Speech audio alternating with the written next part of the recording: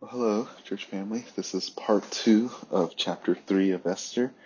And if you were listening to the one message from yesterday, you remember we just kind of went through the entire chapters three of Esther, where mainly the whole thing is about how uh, Haman, this guy that seems to come out of nowhere, is promoted by the king. And Mordecai is kind of left in the dust. And he after Mordecai saved the king, he wasn't the one that got promoted, but rather Haman was. And Haman wanted to have everyone, or rather the king, gave this order to for everyone to bow down to Haman and pay homage to him. But Mordecai was the one that chose not to do it. And the king's servants were wondering, hey, why aren't you doing this, Mordecai? Why are you disobeying the government? And Mordecai's response was that he didn't want to do it because he was a Jew. And Haman got furious. Remember, he said that he didn't bow down, and that he spent like most of the entire year just casting lots, trying to figure out when is a good time to kill Mordecai. And not just Mordecai, but the entire Jewish people. And he spent all this time figuring out, and then he tried to manipulate a way for the king to feel threatened, and says like there's a group of people that doesn't submit to your law, doesn't submit to your word, is constantly living life differently. And you can understand why the king is sensitive to these things, because there were probably other plots against his life. And so he thought that this was a good idea, and he tells Haman to go for it. He gives him the resources to go about it. And then there's this edict that goes around the entire Persian Empire that states that all Jews will be killed in a year from when it was given. And that's how the entire chapter 3 is summed up. And if you remember yesterday as well, I gave us pretty much a proposition. Like, we understand that Christians get persecuted, but there are right reasons to be persecuted, which are things like faithfulness to the Lord, defending the Bible's doctrines or moral code, and there are bad reasons to be persecuted. And that's what we're going to go over this week. First point of a bad reason to be persecuted is that you get persecuted for past controversies. One very terrible reason to be persecuted is if you dwell on past controversy, or you want to be persecuted because of something that happened in the past.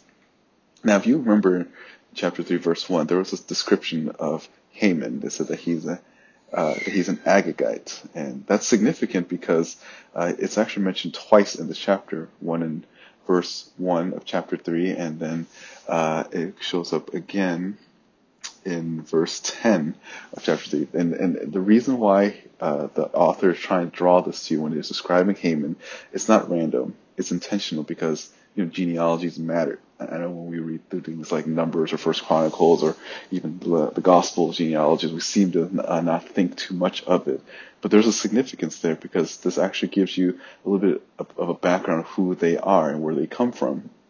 And not only does Haman have a small genealogy, but you also remember in chapter 2, verse 5, that Mordecai has one as well. It says he's the son of Jair, son of Shemael, son of Kish, a Benjamite. So there's these two genealogies in this book, and both of them actually have a significance, because if you kind of trace both of these, you understand that Haman, an Agagite, he's actually a descendant of Agag.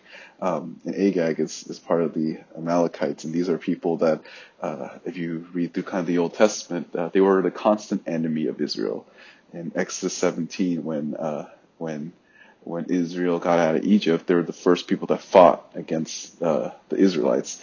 And then in Deuteronomy 25, as they were going through the wilderness, the Amalekites came from behind and attacked from behind. And then the back is usually where all the elderly and all the women and children were. And last year we went through the book of Judges, and that they were still there. These people were this constant thorn in the flesh. And Israelites were supposed to exterminate all of them, because they hated not just Israel, but they hated God. But the Israelites always failed to do what they're supposed to do. And then this goes towards, when you get to 1 Samuel 15, there's a guy named Agag, and he was one of the kings. Now, that's the Agag line. If we go back to the Mordecai line, you notice again, Jair, Shemuel, and Kish. And Kish is actually the father of Saul. And if you remember, Saul was a Benjamite. Saul was the first king in some ways of Israel. He was chosen by the people, even though God and Samuel did not, want him. They were like saying, "Who do you really want a king?" They said, "Yes, we want a king that looks exactly like the rest of the world." So they chose Saul because of his appearance. And Saul and Agag went against each other in 1 Samuel 15. Verse 55, remember, the Jews were supposed to go to war with them, and they were supposed to take them out. But in 1 Samuel 15, Saul decides to just capture Agag. He chooses to keep him alive, and God told him you're supposed to kill the king, you're supposed to burn all their stuff, and you're not supposed to keep anything. But Saul decided to go against God, and then you remember in 1 Samuel 15, Samuel confronts Saul. Samuel confronts Saul and said, "Hey, you're supposed to kill him because this is what God expects of you." 1 Samuel 15, verse 22 actually said, "Behold, to obey is better than sacrifice." And this is something that Saul always does. He always does what he thinks is best. He kind of goes, he does what's best and not what the Lord expects of him, and he always gets rebuked by it. But in this situation, Agag was captured by Saul, and I'll just read this part from 1 Samuel 15. Then Samuel said, "Bring me Agag, the king of the Amalekites." And Agag came to him cheerfully. And I think Agag probably thought, "Oh boy, like I'm free." And Agag said, "Surely the bitterness of death is past." But Samuel said, "As your sword has made women childless, so shall your mother be childless among women." And Samuel hacked Agag to pieces before the Lord at Gilgal.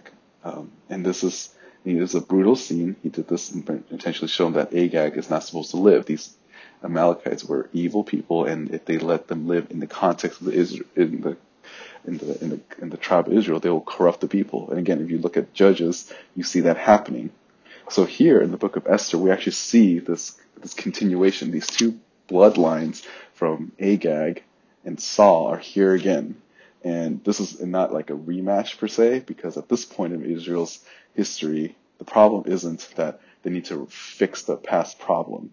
At this point, all of Israel has been exiled. All of Israel were put into a different nation because of their sin. What Israel needed was not to go back and get rid of the Amalekites. No, at this point, they need to repent. They need to turn from their sins and turn back to Yahweh.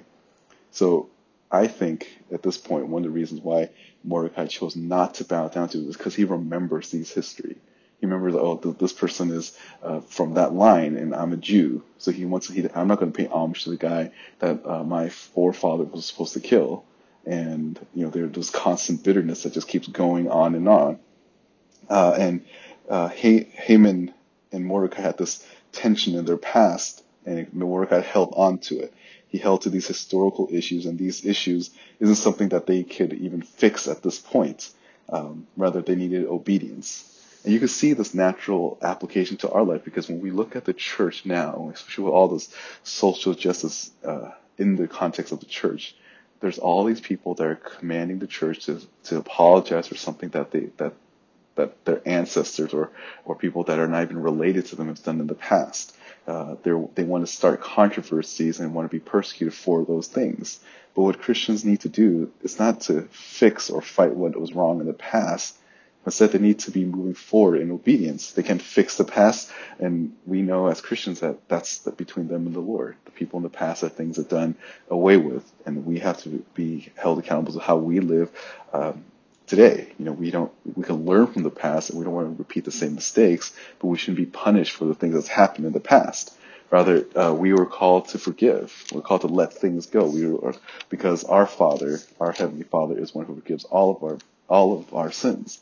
And for Christians, we're not people that hold grudges. People that always hold on to past controversies, even if it's not just like big social issues or even like little trivia things or in close to in time wise. Maybe someone offended you like last year. These things are not things that you want to be persecuted for. You don't want to be persecuted for something that happened in the past. As Christians, we're called to let go of these bitterness. Ephesians 4, verse 31 and 32. Let all bitterness and wrath and anger and clamor and slander be put away from you, along with all malice. Be kind to one another, tender-hearted, forgiving each other, just as God in Christ also has forgiven you. We're called to be different in the way that we respond to things in the past. We don't have those things carry on with us. We understand that our past is done away with, and even with other people in the past, if they've done any sin, it's not on us. We don't need to apologize for something that someone else has done.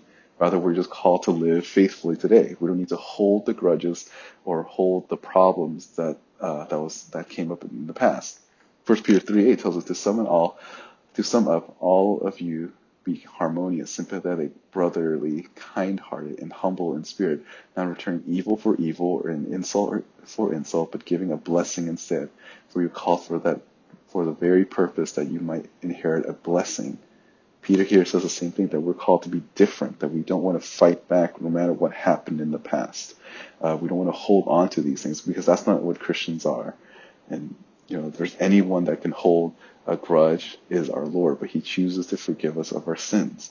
And if he can let those things go because of what he's done on the cross, there's no reason why any of us should be holding on to past controversies. Don't be persecuted because of what happened in the past. Rather, be persecuted for your present day faithfulness. That's what we need to be as Christians. Mordecai here was his actions were driven by things that happened in the past, these controversies and problems in the past that he has no part in anymore. But yet he still held on to it, and this what gets him into more trouble. We will see that tomorrow. So it's first point, one bad reason, the first terrible reason to be persecuted is that you get persecuted for past controversies.